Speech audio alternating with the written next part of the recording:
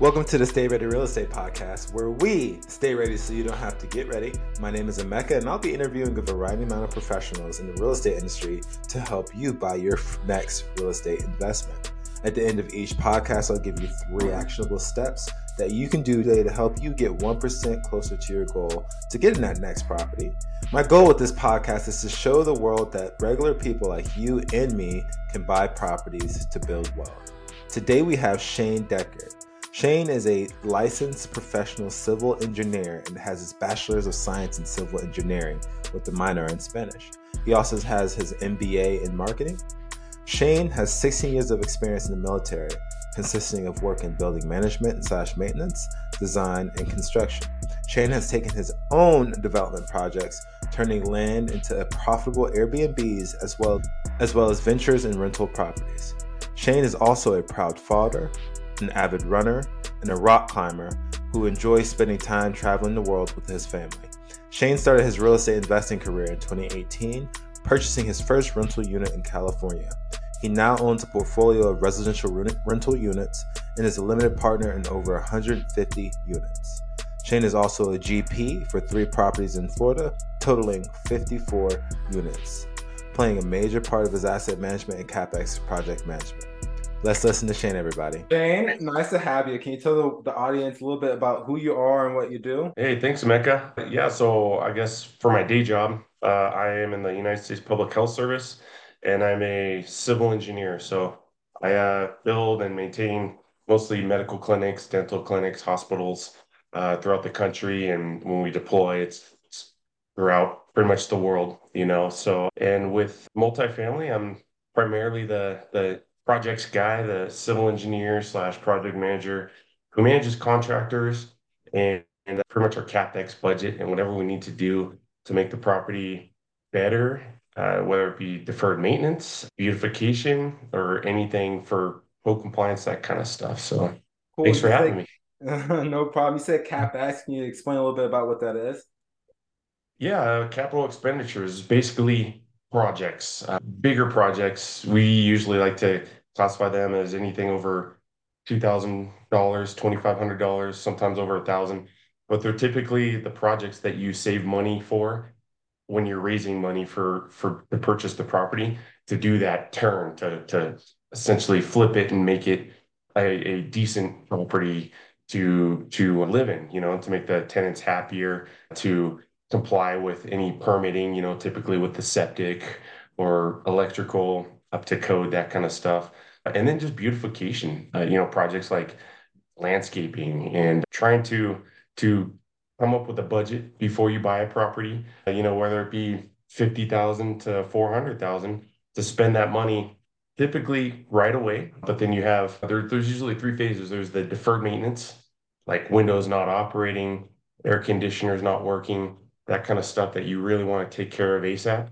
Then there's your when needed projects like renovations, when a tenant moves out that first year or year 2, 3, 4, you want to renovate that, or just if something poops out in that first few years. And then there's the back end of CapEx, which is the money you want to save in case something big happens, like your septic system goes out or your roof. You know, your roofs are going to die within the next 5 years, but not yet. So you're not going to replace them now. But once you start seeing some shingles come off or a couple drips in the ceiling, that's when you finally decide to use that money to replace the roof. I see. So earlier you said raising money. So when would you be raising money? Before you buy the property. So usually, you know, say you find an apartment and you've finally negotiated it with the seller and broker and you have it under contract. So you always need to raise the money for your down payment for the loan In the in the contract. syndication, right? Yes, exactly. In syndication, but whether it be a syndication or JV, you're going to want to raise additional money for those capital expenditures, those types of projects. So you do all that typically before you close on the property. You don't necessarily need your CapEx money when you close, but it's very nice to have because then you have that money in the pocket to start doing these projects day one. Perfect, perfect. So you're a civil engineer, and I'm sure that takes a lot of your time, and I'm sure it also does well for you. What made you even want to get into multifamily? Why was that a thought? I feel like it's a great way to use my skills and kind of like you, Emeka, I've noticed you've got a lot of hustle in you and you're a doer, you're always doing something and getting something done. And especially when someone asks, so I have that same mentality. And about 6 years ago, my wife told me to look into real estate because she saw that I had that drive, and I did. And eventually, that road led from, hey, we should buy houses or we should buy duplexes to why don't we just go big or go home, and do the biggest part, which is commercial real estate. And so I got into the Jake and Gino Wheelbarrow Profits program and and they sort of realized they showed me my skills.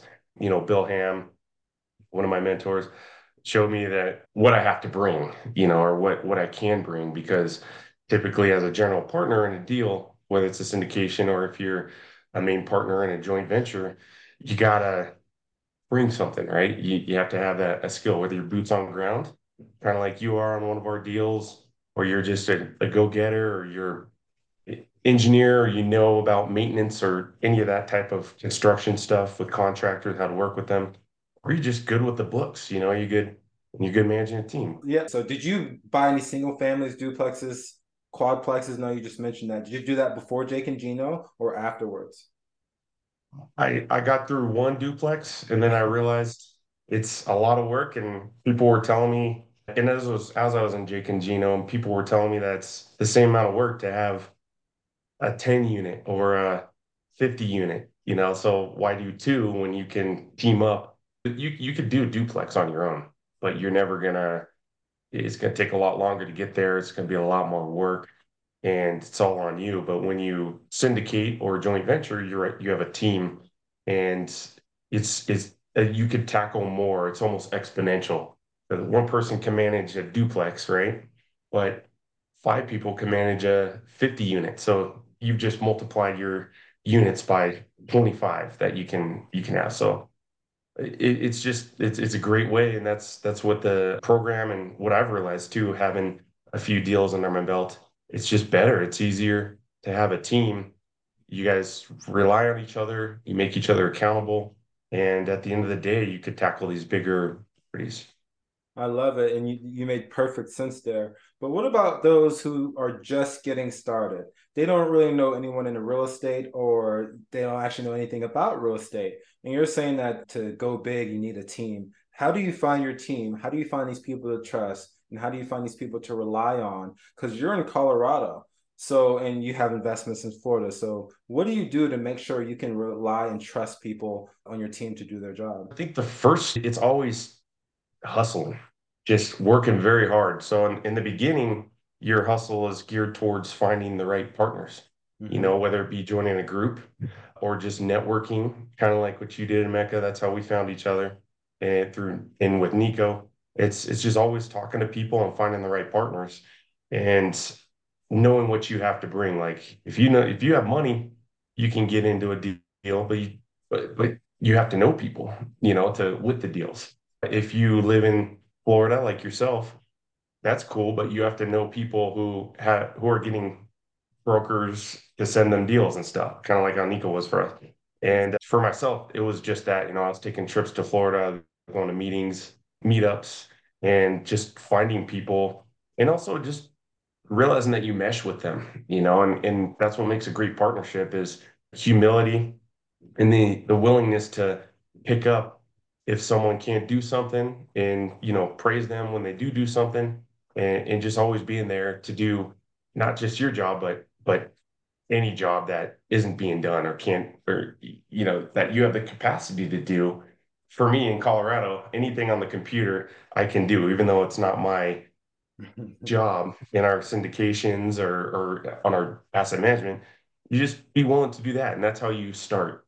You show people that, and then eventually you get a project and or contract under your belt, and you start knocking out these capex projects or collecting your rent and repositioning the property and showing that what you do works. And then you stick with that team and start getting more deals. Exactly. And I love to see it as like a business because for a business, for you to let's say someone starts as an Exactly. entrepreneur, builds a business, and then the trap that happens is they're in the business and it's not scalable. Well, if you leave out the country to take a vacation, if that business is not gonna work or not gonna live, it's not a good business. So I would say it's the same as a Mhm. syndication where, we all have lives. We're not trying to just be doing this forever. Can someone else pick up the slack and can it still survive without you for a short amount of time?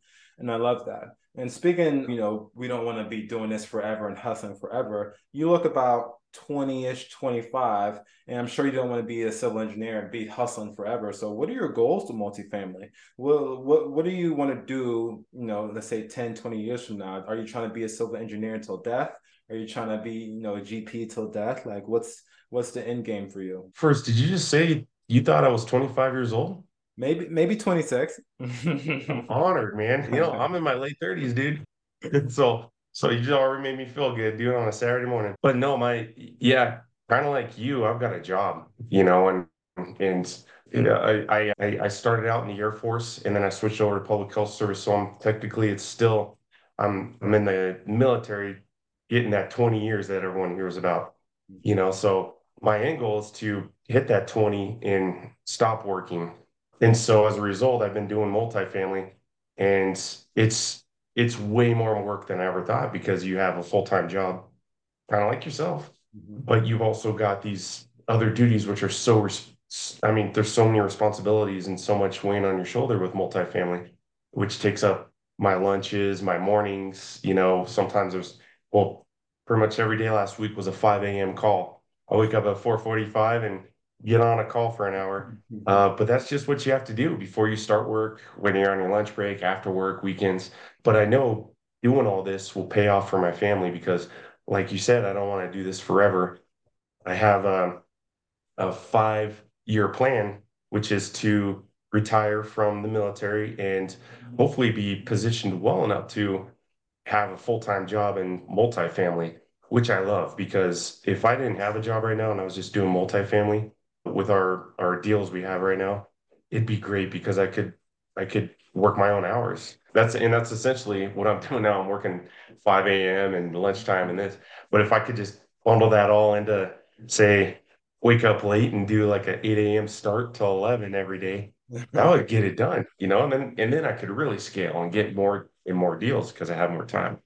I love it. And the reality is, like the things that we do, it takes time, but it takes more time just because we're doing other things. And was it? I think it's a 4-hour work week. I think that's the book. But a lot of people in multifamily, I would argue, can get a lot of the things they need on a daily basis done in about 4 hours because you just got to talk to certain people, check up on the certain things, and then at night maybe just do an overview to make sure those things got done, and then now you can go, play disc golf or go hunting or do whatever you want because most of your day is done. So I love the idea of the control that you have with your life with multifamily. That's kind of why I'm doing it as well. So what I know you invest in Florida. Do you invest in any other places as well? I don't. I used to live in California. My family's from there, and I really thought about it because when you're buying residential, 1 to 4 units, it's a lot easier if you live close to your property because then you can sort of manage them yourselves. But California is just not the place for me to own rentals because the tenant laws are way in favor of tenants. Take COVID, like during COVID, they said tenants didn't have to pay their rent if they couldn't, but then they weren't. The government said that, but then the government wasn't paying landlords either. So the bill fell on the landlords. I know a couple friends who invest in California and they got hit pretty hard with that. Florida just seems like the best place. I know there's a lot of other good places, a lot of good states and areas in the country. But for me, my in-laws all live in Florida. We go there, at least once a year, and I just know it. And I know you could hit the 1% rule still in Florida. It's what we did on our recent deal, America. We're over the 1% rule, where 1% of rent is 100 is your rent is 1% of what you purchased the unit for, So if you're charging $1,000 a month, and you pay 100,000 for the unit, that's how meet that 1% rule. And it still seems like a good place to buy. Because of that, people are still moving there, even though there's insurance is going up, and they say, there's a lot of the ocean's going to rise, and Gonna stink. that's not, yeah, the Tampa or whatever is sinking Miami, but that hasn't quite hit insurance yet, so we're still doing good. Sounds good. So for new investors, it's kind of crazy to see how someone can invest over, over state lines. How do you determine where you want to invest? Well, if you're in America, in the United States, you can get an LLC in any state. So you can invest anywhere. It doesn't matter. I determined where I wanted to invest based on just some market research and just knowing like what's the best bang for your buck. And that's where I really started was where can kind of like the 1% rule, where is the lowest you can purchase a property with the highest rent in the country. Of course, the highest rent's probably going to be in like somewhere in California or New York, but you're also going to pay a lot of money for that unit.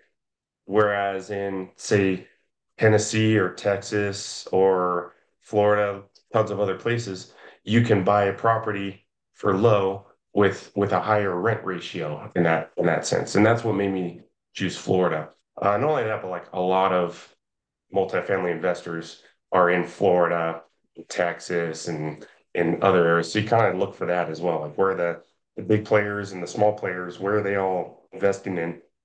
And for me, I chose Florida over Texas or say Tennessee or anywhere else because again, I go there and my family lives there, and I also have contacts like yourself there. So yeah, the boots on ground part is pretty easy when you have someone like you. Exactly, exactly. I love it. And whenever I first got started, I was like, okay, what can I do? What can I do? Where can I invest? Would you say there's a perfect time to invest? Would you say, should people wait, or is the perfect time yesterday? I think any time's a perfect time because I started multifamily in 2019 and I didn't get my first deal until last December. So it took late 2022, you know, and I thought the same thing, like, oh, this is a horrible time, this is a horrible time. But my mentors kept pushing me to, they're like, no, just keep going with it, and of course we all know Nico Salgado. He's a shark, man. That dude, he underwrites deals, and when we partnered up in 2020, I think he underwrote 250 deals till we got our first property. And I was with him underwriting them and stuff, but he did a lot of that work. And we lost a lot of money, and we lost 15,000 on a wholesale deal Oh, each. wow. And that hurt because we were 2 days away from closing, and our property didn't appraise because they appraised it wrong. They appraised it as residential instead of commercial, but we didn't know. They didn't tell us.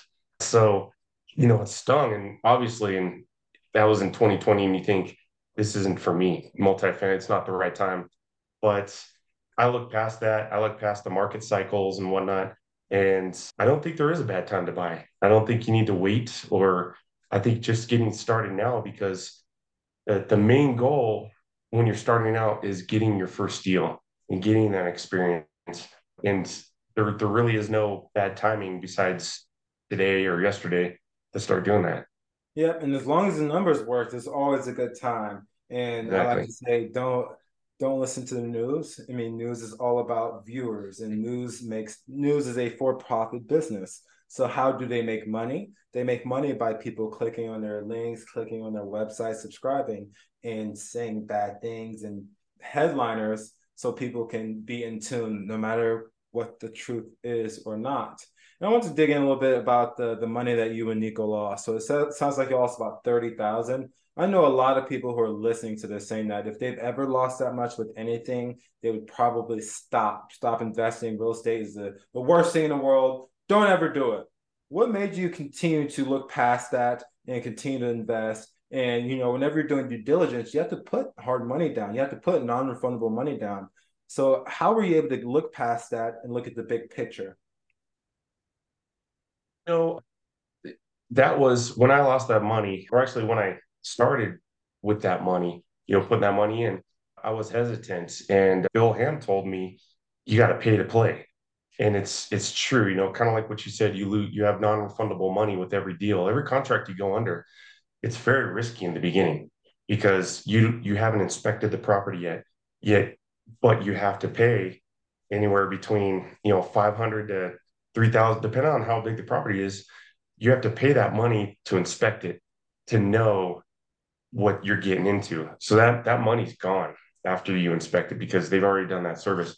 Now, what you get with that inspection is a report of here's how good your property is and here's how bad it is. And usually the bad stuff, you try and if that stuff isn't in the original disclosures that or the offering memorandum, then you go back to the sellers and the broker and you say, hey, you didn't tell me your septic system was failing, and here's our report on it. And then they say, cool, we'll let's talk about it. Let's give you a concession or deal with it. And then you have to decide, do I now want this extra cost without them giving me a concession for it? And that's typically what we ran into a lot of these items. And then if you go out of contract, it's for a good thing. You don't want to buy a property with these items you didn't know about when you were first bidding on it, when now you have to pay for them. So that's how we lost a lot of money in the beginning. It kind of hurt. It stung after that big loss I told you about. My wife was like, "That's it. You're just doing limited partner the rest of your life." But then, this little shooting star came across, and our first deal landed on our lap. And again, I was skeptical. I'm like, "We're gonna go under contract. It's gonna drop after we hit our inspection or the appraisal, and we lost money again. But then it worked out, and now here I am. I'm not an expert or anything. I've only got two deals with three properties, one with you, Emeka, and it's going great. Now I'm instead of in the desperation mode of, dang, I want that first deal. I'm tired of losing money. It is all right. Now I got some deals. It's occupying my time. I got some experience. Brokers are coming to us, and the deals just get easier because we're getting this property that we just bought, Emeka, that was off market, Yeah. and that was from the same broker that we bought our last property from. So this would have never happened if we hadn't have closed on that first property. I love it. I love it. Now we're going to go into the next segment of the show where I ask the same three questions I ask everybody. So, number one, what was the most impactful speech or lesson that helped you in your real estate career? I think it is, I learned from wheelbarrow profits that there's three things you need to succeed in real estate, but most people can only do two of them. It's hustle, money, or time.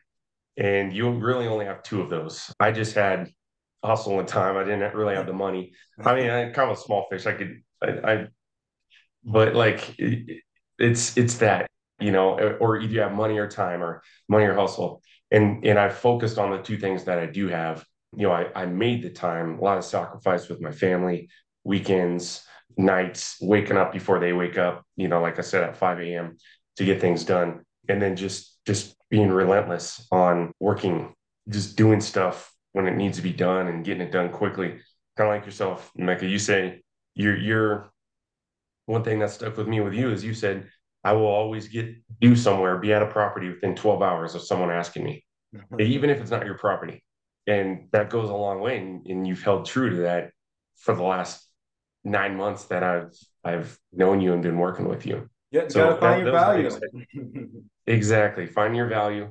And knowing, for me, it was knowing which of those the two of the three things I have that I can provide. And I knew I didn't have the money, so it had to be the other two, and I need to make the other two work. The time and the hustle. Exactly. What are two books you'd recommend an inspiring investor to read?